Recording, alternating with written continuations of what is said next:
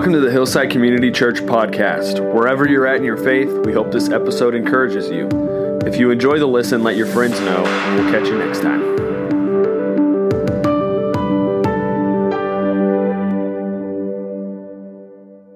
All right, good morning. It's good to see you all here in the auditorium and those online. You may remember that song. That's DC Talk in 1995.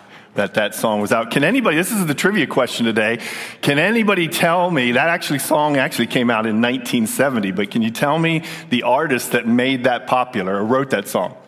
Larry Norman, yes, one of the key, starters of the Christian music. Larry Norman made that song popular and wrote it, and actually came out with a movie in 1972 called The Thief in the Night. How many of you remember that movie? Yeah, we're dating ourselves now. But I remember that movie coming out. I'm 9 years old. And that movie comes out. It had to be like the week after that movie came out. I'd watched it. And I get home one time. And all of a sudden, my parents didn't tell me they were going anywhere, or my two older brothers. And I get home, and the house is completely abandoned. And I just seen that movie, and I began to weep, literally weep, because I thought I had been left behind. And so I am distraught. How many people had that experience growing up? Anybody have that experience? Yeah. So, thankfully, my parents showed up in the driveway in a couple of minutes, and I wasn't marred for the rest of my life, But you remember that. And then in 1995, many of you probably remember the Left Behind series that came out with Jerry Jenkins and Tim LaHaye, and wrote those, and it ended up being 16 best-selling novels that they wrote during that time. And then the movie Left Behind with Kirk Cameron came out in the year 2000. And then I even saw another movie, Left Behind, came out in 2014, just recently, with Nicolas Cage, which is kind of interesting. But so just recently, I know with everything that's happened the last few months with the COVID pandemic and other things going on in our world, I know my 22-year-old daughter was at home and started asking me questions about, are we in the end times? And it has got us into some really very interesting conversations, and we see more and more people, believers and non-believers, asking that question.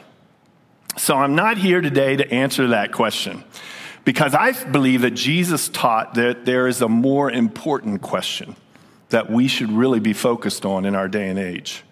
And that is, are you watching and ready for my return? But when you say end times, I feel like we have to do some clarification of what we're talking about. And so I want to take you back to Pastor Pete's.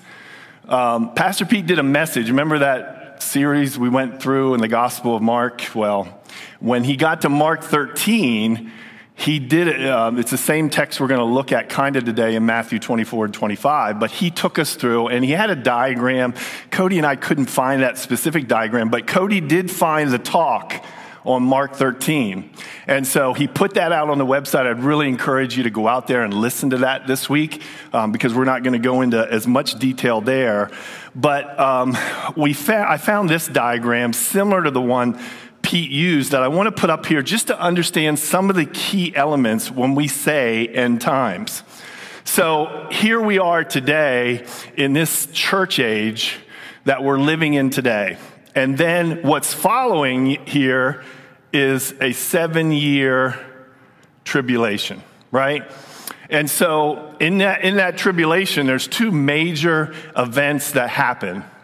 And when you see in Scripture, there's an event called the rapture, and there's an event called the second coming of Christ. And when you read prophetic Scripture, you got to be really careful about understanding what the writer is talking about. Is he talking about the rapture or the second coming of Christ? Because in the rapture, which literally means to be caught out or snatched out, you see principally mentioned in 1 Thessalonians 4, 16 and 17. But even today, when you look at Matthew 24, when it starts mentioning, one man will be in the field, one will be taken, one will be kept there. And it's really what is described in that song, I Wish We'd All Been Ready, and the Left Behind series that believers will be snatched from this world and meet Jesus in the air. So the second coming of Christ is different because that is something that will be held all through the sky. In fact, you remember when Jesus ascended into heaven in the book of Acts, the angels stand around and tell the disciples, hey, in the same way Jesus has ascended, he will also return in the clouds. So Jesus' first coming as a savior and a lamb to die for the sins of mankind is very different than this second coming, when he will come and return as the Lion of Judah and returns to conquer and rule. It will be seen by all nations. It'll especially be a notice to the Jews that Jesus is the Messiah and Jesus fights for them in the battle of Armageddon. So, probably the biggest debate in Christendom is whether the church has to go through this tribulation period. So you have kind of three views on that. One is a pre-trib view that the rapture occurs before this 7-year tribulation happens. That's what you see in the Left Behind series. That's what you see in the Thief in the Night movie. That's what I would say a majority of Christendom believes. But I know when Pastor Pete, and you got to go out and listen to that Mark 13 text, when he spoke on that, he kind of, did a little stir because he said, I'm not sure that I'm a pre-trib guy.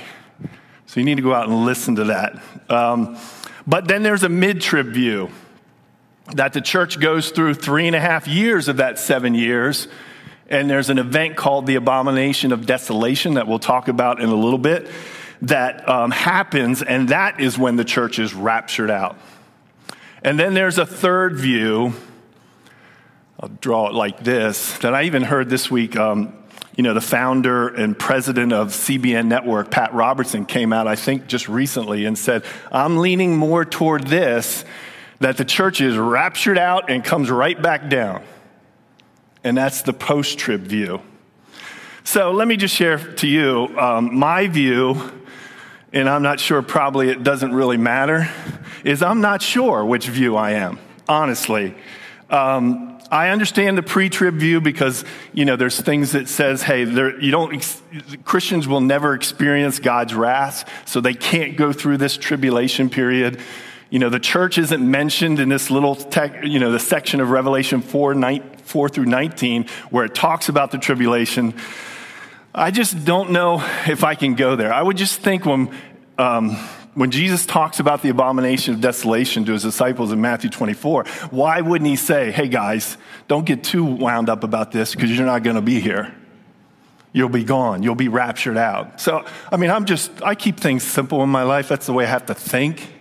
So you have to just do your own research. The important thing is Jesus is coming back, second coming. They don't put this on here, but that is really what you've heard, the Battle of Armageddon. It happens during that time. Jesus comes back and fights and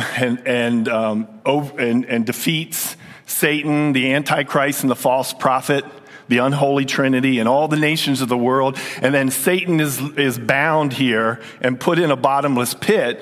And then there's 1,000-year millennial reign that Jesus reigns here on earth for 1,000 years. But then at the end of that 1,000 years, you see this, Satan is loosed, and for one final battle, and then Satan is defeated. And I don't like this one because it really doesn't emphasize, Satan is then thrown into the lake of fire, but then there's a new heaven and a new earth that comes down. And actually, when you read Revelation, I read that this week about a new Jerusalem. And, John actually measures the New Jerusalem, and it's pretty amazing when you see that. And that's, to me, this diagram, this is the cool part to me, is when Jesus will come and sit on his throne and we'll have a new Jerusalem and a perfect place. So we as Christ followers can spend a lot of time looking at all this timeline and get into some hotly contested debates over it. But when we look at what's happening in the world and say, we are in the end times, Jesus in Matthew 24 and 25 gives us some signs to look for. Whether you're in the end times by the end of chapter 4 turns into what is most important, and that is for us to be on watch and to be ready for his return. So I want us to focus on that in Matthew 24 and 25. We're not going to be able to read that. So if you have your Bibles or on your phone, please turn there. I'd like you to scan it or look at it, encourage you to study it and read it this week, Matthew 24. But I'm just going to skim through it a little bit as we look at it today. So at the beginning of Matthew 24, you see what spurs this conversation. Jesus is leaving the temples with his disciples, and he tells them that this temple that we're at will be destroyed someday. And so this troubled the disciples because the temple was the center of their religion. And they asked, when will this happen? And will it be a sign of the end of the world? So Jesus in Matthew 24 gives like 9 things to think about. And he kind of talks about it, and I want to kind of promote this verse 8. Because he says in verse 8, but with all this is only the first of birth pains with more to come. So when you look at these 9 things that we're going to look at, it's interesting. He equates it to birth pains and labor. So I think about when Jill and I had our firstborn, Abby, I remember that we didn't know what we were doing as a newly married couple, and Jill's pregnant, and all of a sudden she starts to feel some birth pains. And so I remember the doctor calling him. Main questions they ask is how often are the contractions and how intense are they? And so I remember us, they're getting all right. So we go to the mall and we walk around the mall for hours and hours, And so those birth pains started happening more frequently with a little more intensity. When we get to the hospital, we find out the hospital doesn't give epidurals, which we should have investigated first. And we find out they had to put her on Pitocin at the same time. That's when labor pains really happened. And you could tell a big difference. And so, again, think about that when you're looking at these 9 signs of birth pains to labor that Jesus talks about in Matthew 24. That it's related to the intensity of them and the frequency of them. So, the difference is, again, the level of frequency and the intensity, but there's 9 things as you look through the chapter that are occurring, and then you have to question what's the level of frequency and intensity. So the first one is just wars and rumors of wars. So you can say, well, in our day and age, do we have more wars and rumors of war in our society? You could probably say yes, but you think about last century, people coming into World War I and the Great War, it's called, and killed almost 37 million people. And then a few decades later, during World War II, in the shadow of Hitler and the Japanese Empire, 70 million people died. So you have to think about, okay, in our day and age, does it happen more frequently, more intense? Next sign is Jesus talking about famines, earthquakes. And in Luke 21, it actually talks about pestilences or pandemics. So you have to think about that. Wow. And that's what has caused a lot of discussion about, are we in the end times? But you have to think about pandemics in the past. You think about in the 1300s, the Black Plague killed more than 25 million people. And even, you've heard a lot more. I didn't even know about the Spanish flu in 1918, but that killed an estimated 20 million people, an estimated 675,000 Americans in 1918. But again, you have to look at the frequency and the intensity. The next birth pain is persecutions. We probably see more and more of that in our day and age, where in many parts of the world, we know that in some countries, if you claim Jesus as your Savior, you will be persecuted and killed. The next sign is opposition to the gospel. I would say in our day and age, more and more hatred goes toward Christ followers than ever. I think we can see that more in our day and age, that people oppose being told what the Bible teaches. Next birth pain is apostasy, which is really people leaving the faith.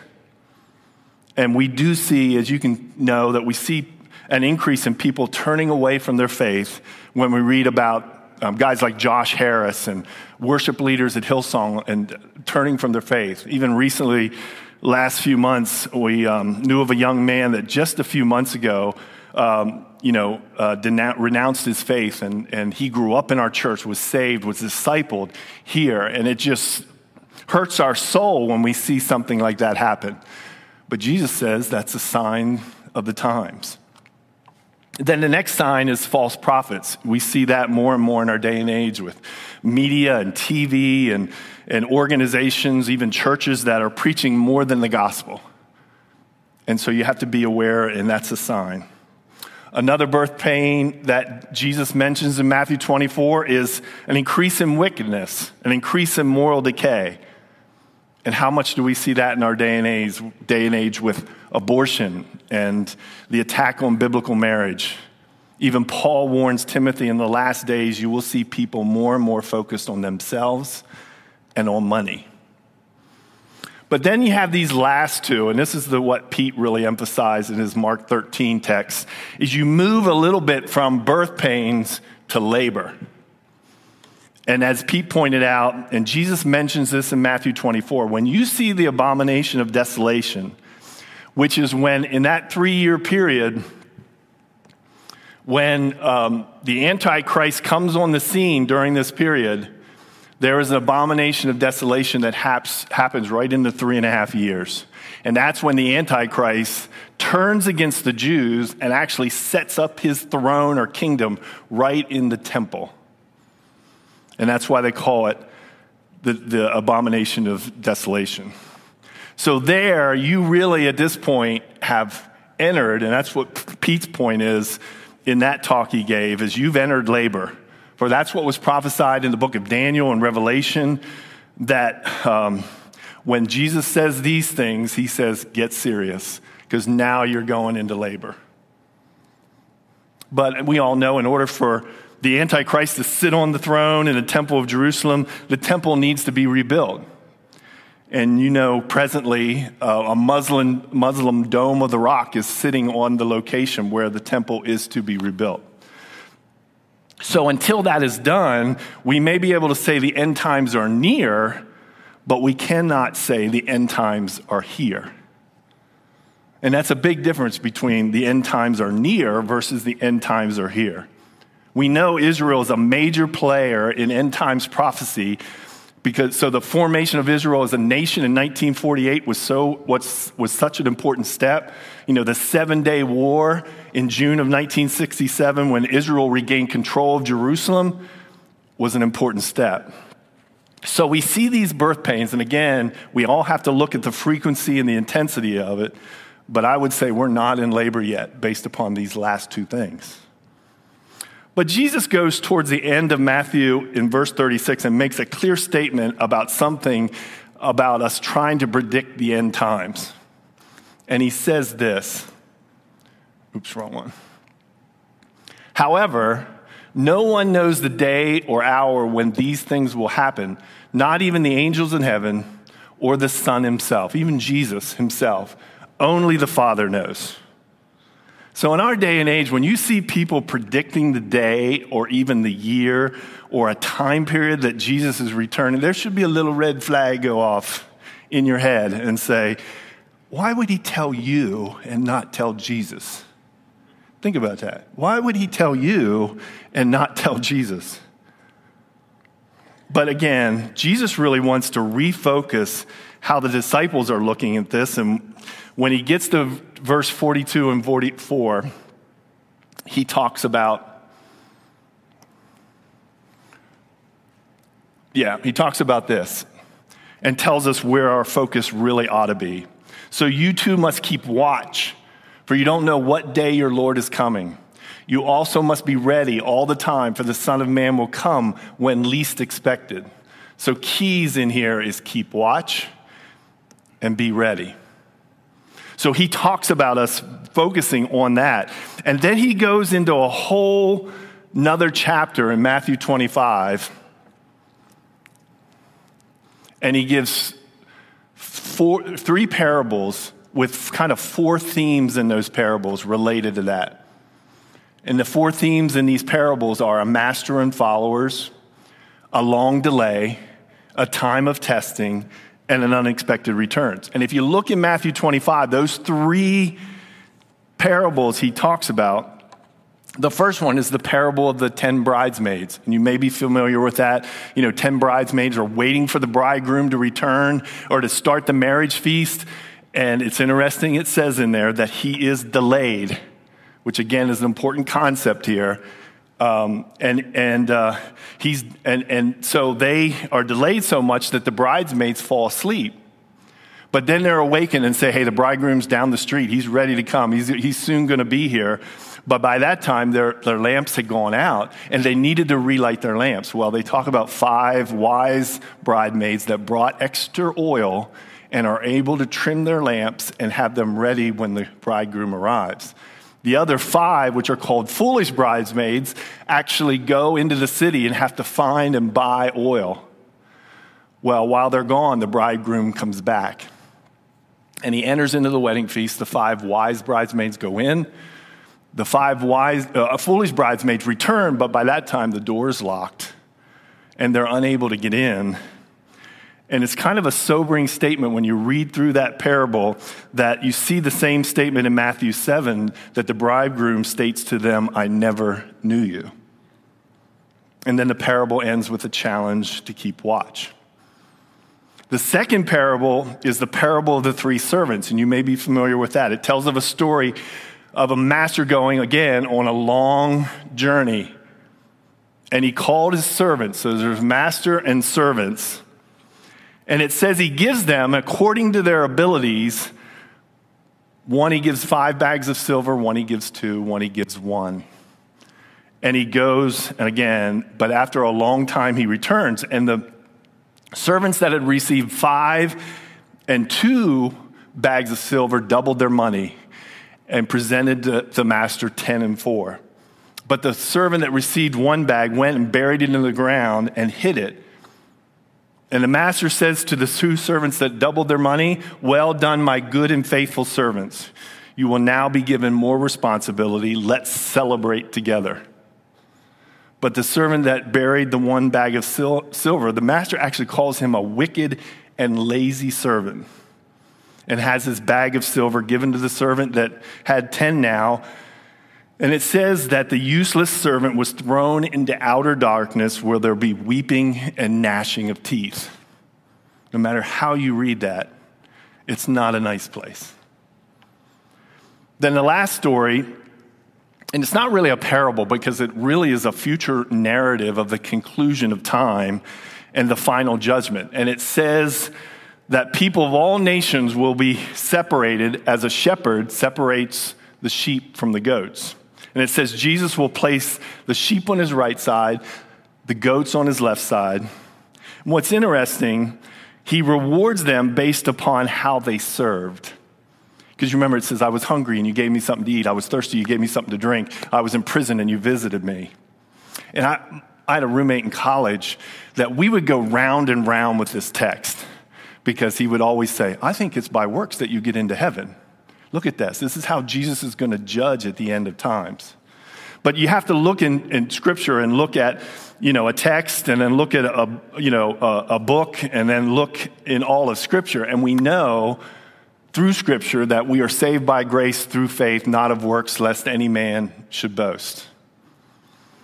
But it's interesting that Jesus separates the sheep and the goats because he could see the fruit that was born because they had given their lives to Christ.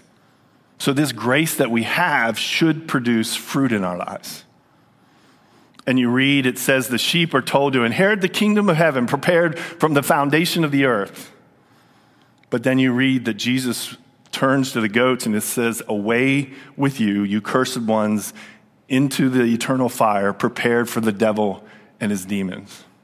Again, not a nice place. So we see through these parables and other scriptures, the more important issue we should focus on today when we're talking about the end times is how to live today with an end times mentality. And we see this in these parables that we just reviewed, but one place you really see it is in the gospel, or in 2 Peter. So living with an end times mentality, Peter, and you have to remember, Peter's writing this to the early church in the first century that are being persecuted. And that church in the early century really believed that Jesus was coming back in their lifetime. And they're talking to Peter, and they're really heavy with their hearts and say, when is this going to happen? And Peter gives a few things that we should be doing today. The first one is be patient. And you see that text here in the verse in 2 Peter 3:8 and 15a. You see this and you say, but you must not forget one thing, dear friends. A day is like 1,000 years to the Lord, and 1,000 years is like a day. And remember, our Lord's patience gives people time to be saved. So Peter reminds the early church that God's time clock, when it comes to eternity, is different than ours. That a day is like 1,000 years to him. And how he wants to be patient, giving more time for people to be saved. The second thing you see when you're living with an end times mentality is we need to be a faithful servant. We saw that in the parables. You see that in this passage in 2 Peter 3:14, where Peter says, and so, dear friends, while you are waiting for these things to happen, make every effort to be found living peaceful lives that are pure and blameless in his sight. So again, another challenge for us, and you see this time and time in Scripture where we're called to live holy and blameless. And it's a good thing to study in this day and age. What's that mean? Peaceful lives. But we should be living out and being a faithful servant, just like that parable said. Then you see a third thing that we should be doing is live out Jesus' teaching. We know in 2 Peter 3:11 that it talks about, since everything around us is going to be destroyed like this, what holy and godly lives we should live. So we should be reading Jesus' teaching and living those out and living holy and godly lives for him.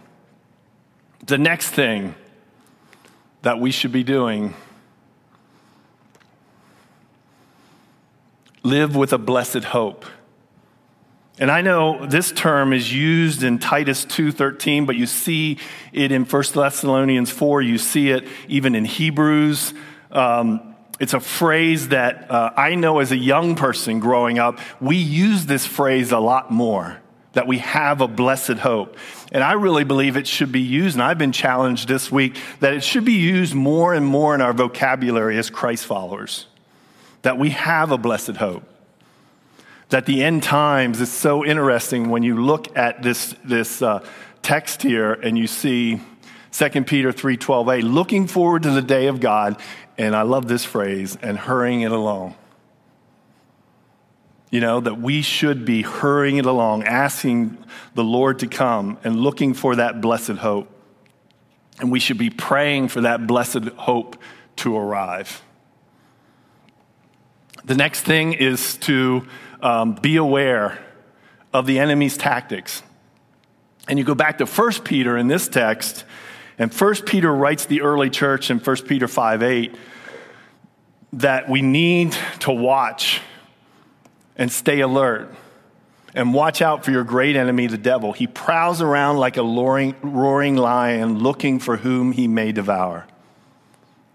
It's interesting, this past week, Pete came into our staff meeting on Tuesday and really talked about this verse and talked about how, we think about Satan's tactics in our day and age, and we think a lot of time that he spends a majority of his time tearing down the cultural and religious and moral fabric of our society. But what's interesting before this verse is Pete was challenging our staff that Satan really likes to go after the church. He likes to go after. In fact, if you read the verses before this in 5:8, he's talking about elders and leadership that says, if Satan's going to go after something, he's going after the church. He's going after believers. He's going after leaders. And it talks so much in that text before this verse how much we must approach and have a level of humility in our lives, in the leadership of the church. Because Pete's point was that Satan's greatest tactic is to go after believers in the church and stir up arrogance and anxiety. And how much does that happen in our churches today? And us, getting all wound up and getting really, thinking we're more important than this. And Peter's saying, no, watch your arrogance and watch your anxiety during this time. How important it is for us to come together and be unified is never so important in our churches today. That's what was neat to see Tuesday and Thursday night when we did this back to school blessing and was able to do it with the Key Church. I mean, to go and serve together and be unified and keeping the main thing, and that's sharing the love of Christ through passing out a little Walmart card, but then having the opportunity to break up in pairs and pray together over families to encourage and strengthen them as they enter the school year. Then the next thing we should be doing is to share your blessed hope. So when you look at 2 Peter, and Peter had referred to this already, he says in verse 9, he says, the Lord isn't really being slow about his promises, some people think. No, he is being patient. There's that word that he encourages us to be patient for your sake. He does not want anyone to be destroyed, but wants everyone to repent. So he does not want anyone to perish, but he wants all to repent. And what an opportunity, I believe, in our day and age to share the blessed hope that we have to a lost world that is overwhelmed with fear and anxiety right now. And we can share that we know there are a lot of unknowns coming up, but we have a blessed hope because we know how this thing ends up. We can trust in that blessed hope. What an opportunity in our day and age to share that blessed hope. And I would say through this study, this past couple weeks, God has really convicted me that, I don't read and study prophetic scripture like I should. I really been challenged that I should be reading the book of Revelation probably every couple months just to have a focus on it. Not so I can determine if I'm a pre-trib, mid-trib, post-trib view, or that I can say, hey, Jesus, we are in the end times. No, it's to have the focus that says, hey, I have a blessed hope that Jesus is returning. And looking, I think it's all of a looking for opportunities because people are looking for hope. And the best way to do that is saying, I have a blessed hope because I know there's a lot of unknowns right now, but I know where I'm going.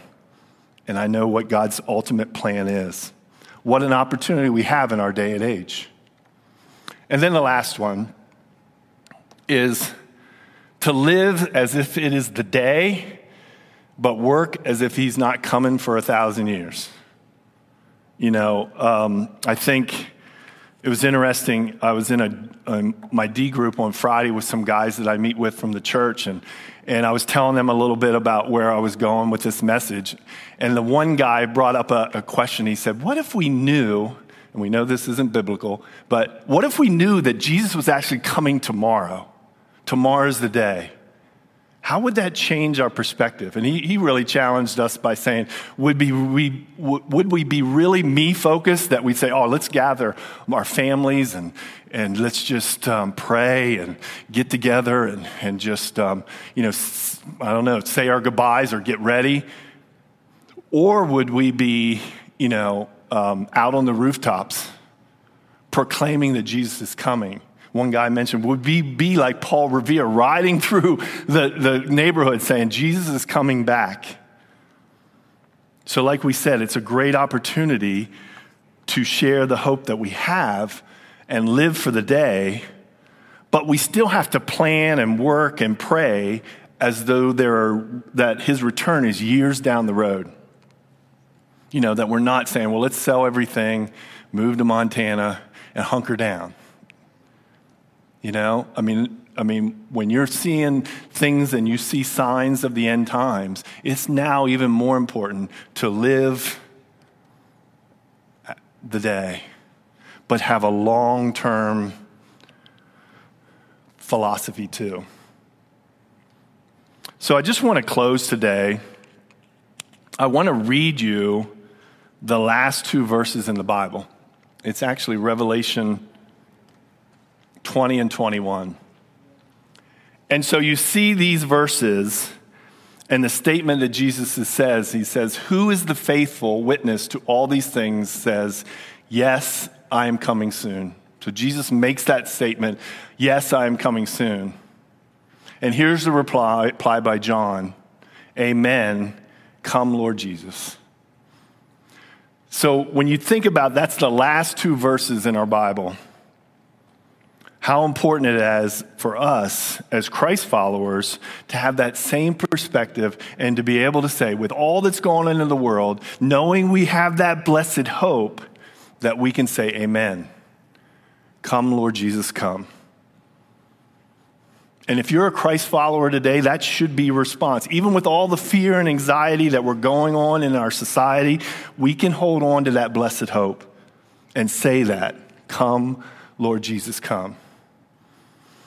But if you're here today and listening today and you've never heard that Jesus is coming back and you don't have that blessed hope, or maybe you've said a prayer one time but you're not seeing any fruit in your life, today may be a wake-up call for you.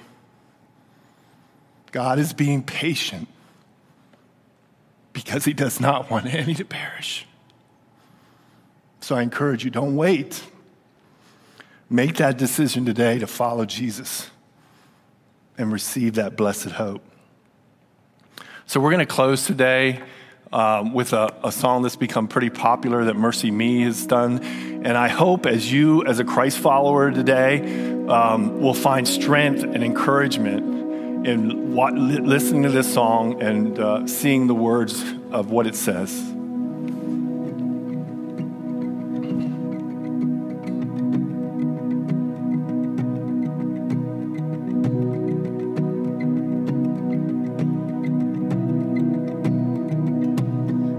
Disappointed, desperate for help.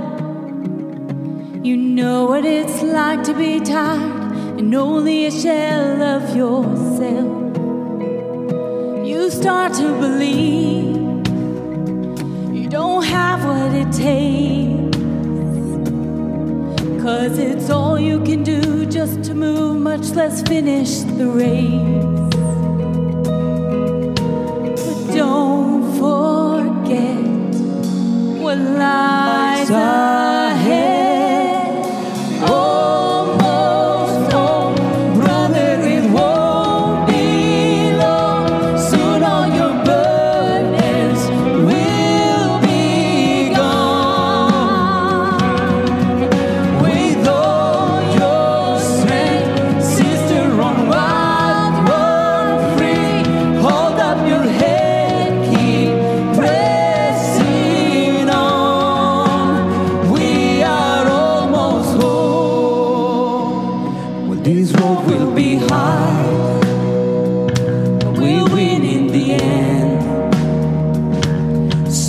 Because of Jesus in us, not if but when. So take joy in the journey, even when it feels long.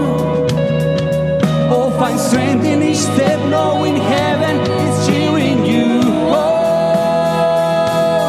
We are almost home, brother, it won't be long. Soon all your burdens will be gone.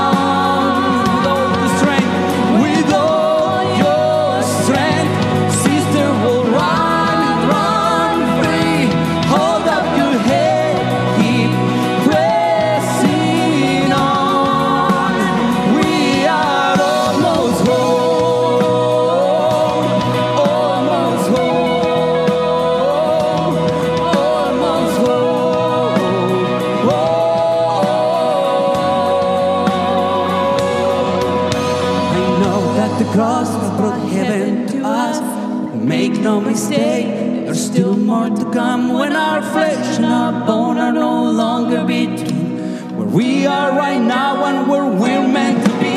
When all has been lost has been whole again, with these tears and this pain no longer exist, no more walking, we're running as fast as we can.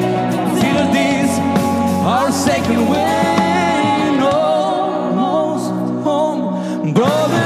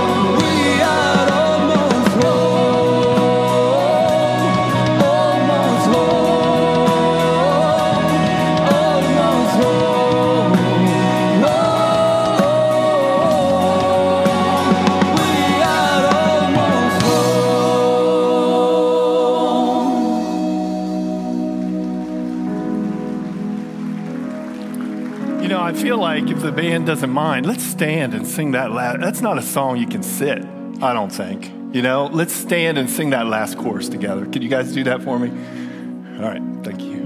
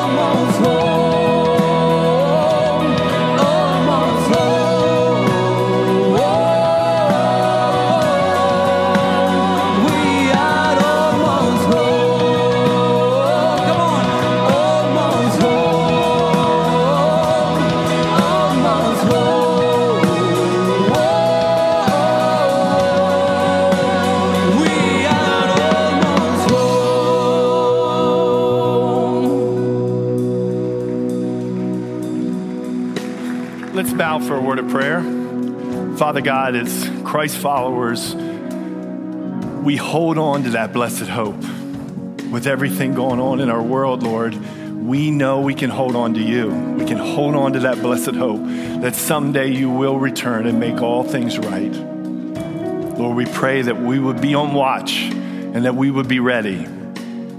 But Lord, I pray for those that don't have that blessed hope. Pray, Lord, that they would see their need for a Savior, a need to come to you, to have that blessed hope. With everything going on in the world, Lord, how more important it is to have that blessed hope and to come to you as Savior, come to you as the Lamb before it is too late. So we just pray, Lord, that your Spirit would move in people's hearts, that they would make changes in their life to come to you, and again, to hold on to that blessed hope. We just thank you and praise you for our time today. In Jesus' name, amen. You may be seated. So I just want to encourage you and those that are online, if you made that decision to follow Christ today, we'd love to know about it. We'd love to talk to you about it. You can send an email to that care@yourhillside.com, and we'd love to have a discussion with you and share that blessed hope we have. If you're here today and you want to talk to someone when you go out, there's tents out there where you can talk to someone. Again, don't wait for that decision to be made to accept Christ as your Savior.